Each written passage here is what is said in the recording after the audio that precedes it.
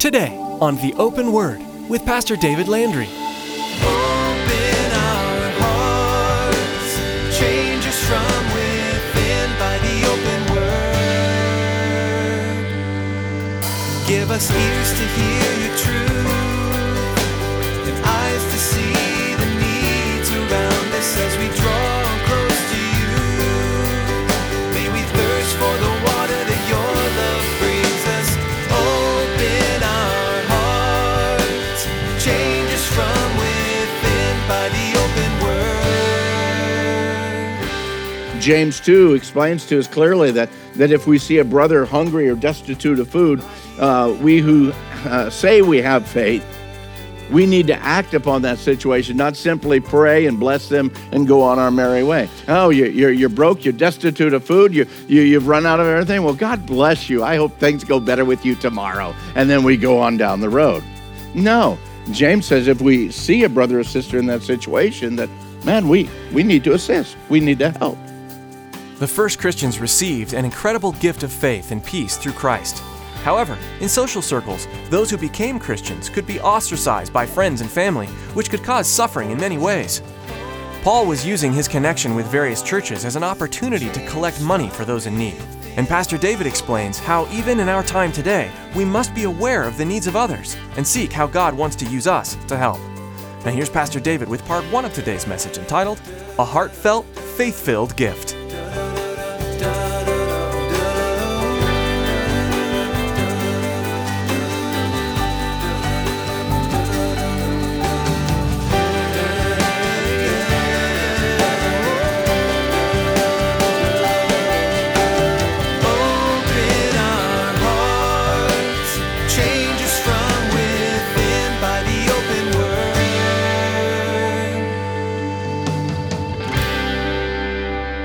Well, my prayer is that you will have as much fun with this study this evening as I had in preparing it and hopefully in laying it out for you tonight. We are in 1 Corinthians chapter 16. How many of you know how many chapters are in 1 Corinthians? 16, yeah. So you know what that means? We're in the last chapter of 1 Corinthians. And you'd think by the time we're here, it's got 24 verses. We ought to just kind of blow through this thing. We'd end this first half of our two-part study of the modern church in ancient times. The first part is 1 Corinthians. Second part is 2 Corinthians. But you know what? It ain't going to happen. We're not going to blow through chapter 16 tonight. As we've gone through the book of 1 Corinthians, we find out that the Apostle Paul had to deal with just a truckload of problems that were going on in this church there in Corinth. He dealt with things like cliques that were happening. Oh, I'm of Apollos, I'm of Paul, I'm of Cephas. I'm a little bit holier than all of you. I'm of Jesus. And so all of these things that were going on. He dealt with discontentment, people within the church that were murmuring, complaining, and backbiting each other, all these kinds of battles that were going on. On one hand, he saw the church itself that was allowing immorality to continue on in the church. And then at the same time, they were judging and suing one another in secular courts. And so just the craziness.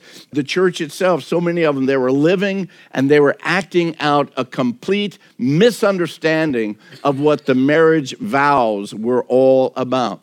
In that church, he found a failure of the people within Corinth to live their Christian lives in self-denial, dying to self in order that Christ might live through them. He found the church there that was toying with the world's ways of doing things, and they were thinking that they weren't going to be affected by that kind of a deal. He found a total mistreatment of the Lord's Supper or of communion. He found this bizarre, unorganized times of worship that they were having. He found a totally incorrect use of spiritual gifts. He found doubts and flat-out denials concerning the resurrection.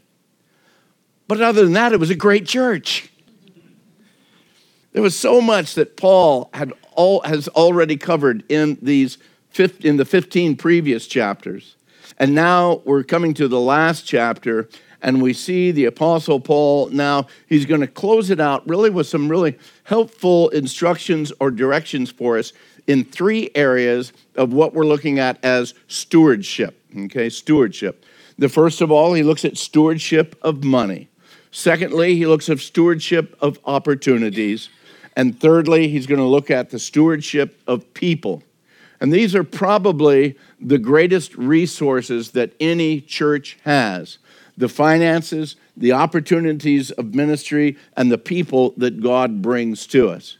Now, as great as these resources are, I want to tell you up front, I'll be absolutely honest with you. Over the last 25 years, we've not done as well as we should in caring for those kinds of resources. I'll just be honest with you. There's been times that we've blown it totally. There's been time, not viciously, not intently, but just, again, choices that we've made or actions that we've taken that we have unfortunately kind of messed up. Over the last 25 years, we've not done as well in guarding, in honoring, in recognizing how precious each of these resources are. And you see, if we honestly look at ourselves, and I'm talking the whole church, if we honestly look at ourselves, we're really not a whole lot different than the church at Corinth. Amen? Okay, 3 of you understand that. The rest of you kind of wonder, well, I'm not like Corinth, no way. But the truth is these same issues, in one way or another, happen, even in Calvary Chapel of Casa Grande to some extent or another. We are all, the one thing you need to understand though, in the midst of that, we are all a people in process. A people in process. We're all on the journey. Not a one of us has arrived yet. That includes your pastor, your assistant pastors, your elders, all the ministry leaders, and each one of you that come and are filling the seat here or listening to us on the internet or on the radio. The fact is we are all in process. If the Apostle Paul himself says that I don't count that I have yet apprehended it, but this one thing I do, I continue to press forward onto that high call of Christ Jesus, then you know what? If Paul hadn't arrived, I know I haven't arrived. And you ought to be understanding that same thing yourself. So that's why we as a church, we as individuals need to continually be going back to the book, going back and saying, Lord, who are you? Who am I? And how should I live my life according to what your word declares? The continual seeking of the leading of the Holy Spirit within our lives, not by the design and the directions that man comes up with, but again, being quiet enough in our spirits to be able to sit before the Lord and hear the Holy Spirit working and moving and directing us. Now, you might say, well, God's never spoken to me in an audible voice. Well, I would tend to disagree with you because God has spoken, I believe, to every one of us in an audible voice. Sometimes it's from behind a pulpit like this. The words that are speaking, they're not the words of man, but God speaks directly to us. I'll just tell you, this is free. There's no charge for this. But, you know, when pastors go to meetings where there's other pastors that are preaching, a lot of times we don't really listen real well, okay? A lot of times we kind of critique, okay? Now, we do that, okay? But it's amazing sometimes the very guy that I think, why in the world is that guy up there? Suddenly that's the very guy that God sends the message and penetrates a heart. So yeah, I think that God can speak to you in an audible way. God hasn't really revealed himself to me. Well, I tend to disagree with you because God probably has revealed himself to you, either through his word or through the words or the actions of other people. Sometimes the care, the love, the concern, the hand, the gift from someone else is really God reaching out his hand and touching you. God speaking to you, God touching you, revealing himself to you. So all of these things, that's why I encourage you, all of us, from the pastoral leadership to the elders, to the ministry leaders, to each one of us that are, again, call ourselves part of the body of Christ. We need to stay in his word. We need to be seeking the leading of his Holy Spirit. Yes, wisdom is found in many counselors. Make sure that you seek godly counselors, though, not the counsel of the world. The world moves at a different track and moves at a different direction than what you and I are. So again, godly counselors, the moving of the Holy Spirit, the Word of God working within our lives. So now all that being said, that was for free, no charge. It just moves on from here. Let's look now together and prayerfully, hopefully, glean together from these opening words of this final section of 1 Corinthians here in chapter 16. Let's look at just the first 4 verses this evening right now. 1 Corinthians 16, beginning in verse 1, Paul writes, "Now concerning the collection for the saints, as I have given orders to the churches of Galatia, so you must do also. On the first day of the week, let each one of you lay something aside, storing up as he may prosper, that there be no collections when I come. And when I come, whomever you approve by your letters, I will send to bear your gift to Jerusalem. But if it is fitting that I go also, they will go with me." So here Paul begins this last section of instruction to the church. Apparently there's concern that's been forwarded to him, this concern about the collection for the saints. We read back in chapter 7, he said that someone had written a letter to him speaking about sexual immorality, and he says, concerning the things written, I'm saying this here, he just says, concerning the collection of the saints. Maybe this was part of that letter that earlier on he addressed, or maybe this is just simply something that someone had shared with him personally or by word of mouth, that the church was really struggling here about this whole idea of collection for the saints. But he gives a response to them here in chapter 16. "Now concerning the collection for the saints, as I've given orders to the churches of Galatia, so you must do also." Now we know and we understand from other letters and the book of Acts that Paul was actually requesting the Gentile churches throughout all of Asia and Macedonia to give a financial gift of love to the church in Jerusalem. According to Acts 3, we find how as the church in Jerusalem first began to grow, the members had all things in common. Acts chapter 4, verse 34 tells us, "Nor was there anyone among them who lacked, for all who were possessors of lands or houses sold them, and brought the proceeds of the things that were sold, and laid them at the apostles' feet, and they distributed to each one as anyone had need." So that beginning church, there was a lot of needs. And again, just the fire of Christ within the lives of these new believers, man, they were saying, you know what, I've got all this I'm not using. I'm going to sell that and bring it to the church. You know the story of Ananias and Sapphira, that again, it wasn't the gift that they give, it was the lying that they did. And that's what God was troubled with. If you don't know what I'm talking about, read Acts chapter 5. But as the church grew, you need to understand the resources of even the wealthy believers, they began to be stretched. I mean, they only had so many things that they could sell and assist the others within the church. And about that same time, persecution started coming into the church, and the persecution grew more and more intense. In Jerusalem, you need to understand that almost all of these first converts had previously been Jews. And so now they're leaving Judaism and they're coming into Christianity. And these Jews who came to a saving faith in Christ, well, it wasn't long before they were being ostracized from the rest of the Jewish community.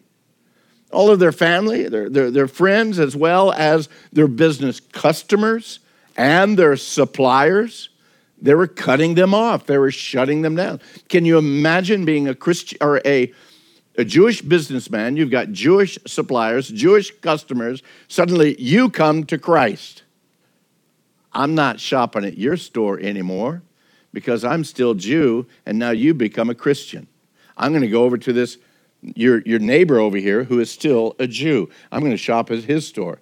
What about the suppliers? The break that you used to get from your Jewish suppliers, suddenly that's probably gone, and very likely even the ability to buy from these guys is gone. So again, your business is shut down. Your family has again written you off. All of these things. Those who remained as Jews, well, for them, these converts had in essence and in all practicality, they had died. And often, even as it is today, the Jewish families would declare a Shiva for them. That's a Jewish mourning for the dead.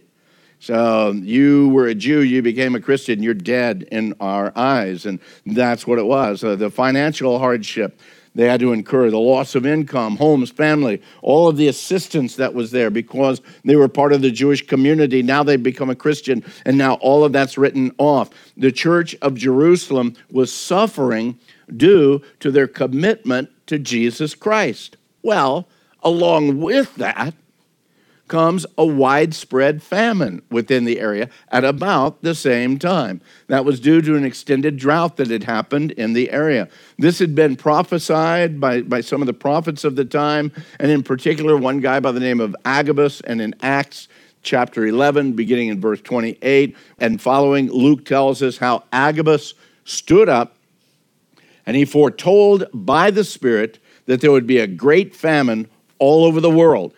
This took place in the days of Claudius.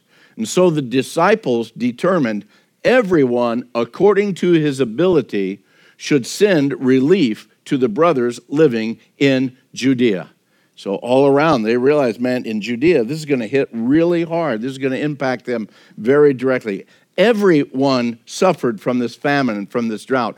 But those who had been excluded from the rest of the community, guess what? They suffered even greater. I mean, in a hard time for our community, but yet you're even cast out of the community. It's going to be even more difficult for you. Well, Paul saw this as a twofold opportunity to be able to assist them. Number one, the first thing, it was just the right thing to do. He had brothers and sisters in Christ who were struggling. James 2 explains to us clearly that if we see a brother hungry or destitute of food, we who say we have faith, we need to act upon that situation, not simply pray and bless them and go on our merry way. Oh, you're broke, you're destitute of food, you've run out of everything. Well, God bless you. I hope things go better with you tomorrow. And then we go on down the road. No, James says if we see a brother or sister in that situation, that, man, we need to assist. We need to help. The whole situation of us taking a team to Louisiana, there were people there that needed help. They still need help, but it was an opportunity just for us to reach out in the love of Christ. That's in one way, but there's a multitude of ways that we can do this.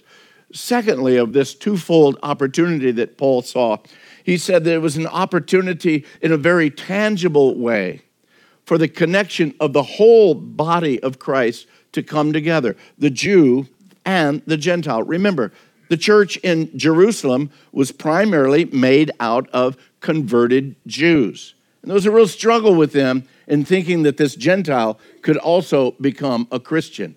So now Paul says, well, if we get these Gentile Christians assisting, you know what? That's going to soften the heart of these Jewish Christians. And so again, we see that going on. Romans 5:26 tells how the Gentile actually owes it to the Jew because of all the spiritual blessings that they had received from the Jews. Paul writes in Romans 5, he says, for they were pleased to do that. Indeed, they owe it to them. For if the Gentiles had come to share in the spiritual blessings of the Jews, they ought also to be of service to them in material blessings. So a very practical way that Paul is saying that the Gentiles needed to bless the Jewish community of brothers. So not only the church in Corinth, but nearly all of the churches in Asia and in Macedonia were contributing to this fund because the need for assistance was so great.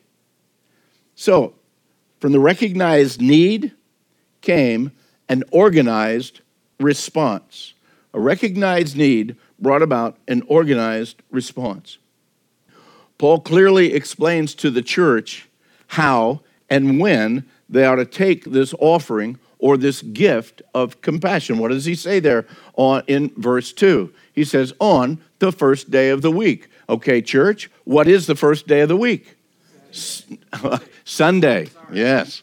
Sunday. So again, the time that the Gentile church was then meeting together. They were meeting on Sundays as a celebration or as a recognition of the resurrection. So he says on the first day of the week. In other words, when you guys come together as a church, that's when it ought to happen. Let each one of you lay something aside. We'll get into more of that in a moment. He says also storing up as he may prosper. We'll look at that in a little bit. In order that there be no collections when I come. Paul wanted to make sure that they were giving out of their heart, and not just because Paul was there, saying, hey, come on, you need to give. You need to give. More often than not, we here as a church, if we have special speakers or special ones that come, we try not to take a special offering at that time. We either take an offering or just take it from the funds from, again, the regular support of the ministry. Sometimes you know that on our first Sundays when we take our mission offering, we can tell you who it's going to because we're going to have a speaker from that mission organization coming within the next week or two, and that's what this offering is going to be about. Paul says, don't be doing this when I'm there. Don't make it uncomfortable on you and make me feel weird about this thing. Just consider, as you come together on Sundays, to bring this gift, store it up, and then when I come, we'll take care of it. One of the things we learn from the Apostle Paul, as well as history and the tradition of the Jewish synagogues and the early church, giving, financial giving for them was systematic, it was regular, it was organized, and it was handled with integrity. At least that's what the plan was, okay? I want you to get that down. Again, that giving, financial giving, should be systematic, regular, organized, and handled with integrity. Now, for those of you who've been a part of this fellowship for a while, you know that very seldom do we ever speak of money, unless it just simply comes up as we go systematically through the Word of God. Well, this is one of those occasions, okay?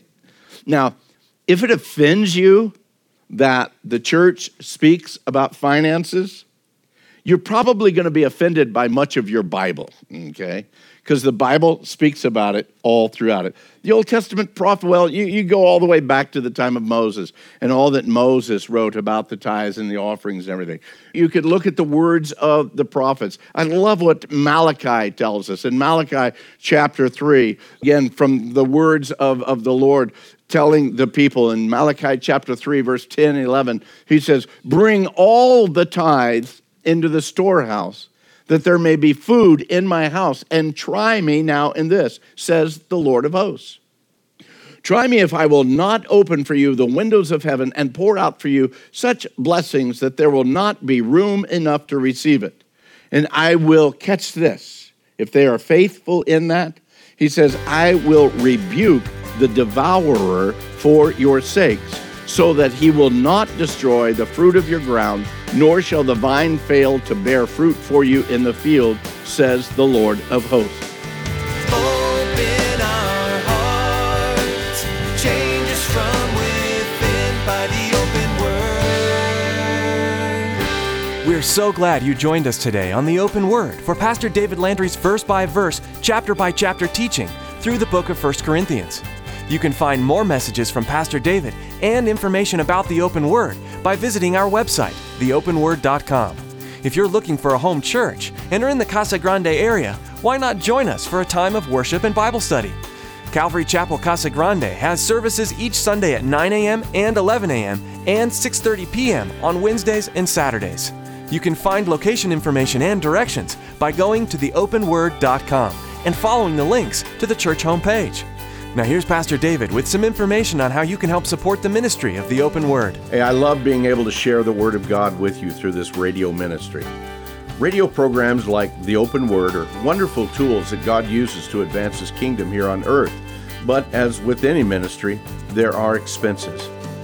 I know God is blessing His children through the Open Word, and God has given us a vision to see this ministry expand and reach even further. Would you prayerfully consider financially supporting the Open Word? Log on to theopenword.com and simply click on the support option to help us continue to grow.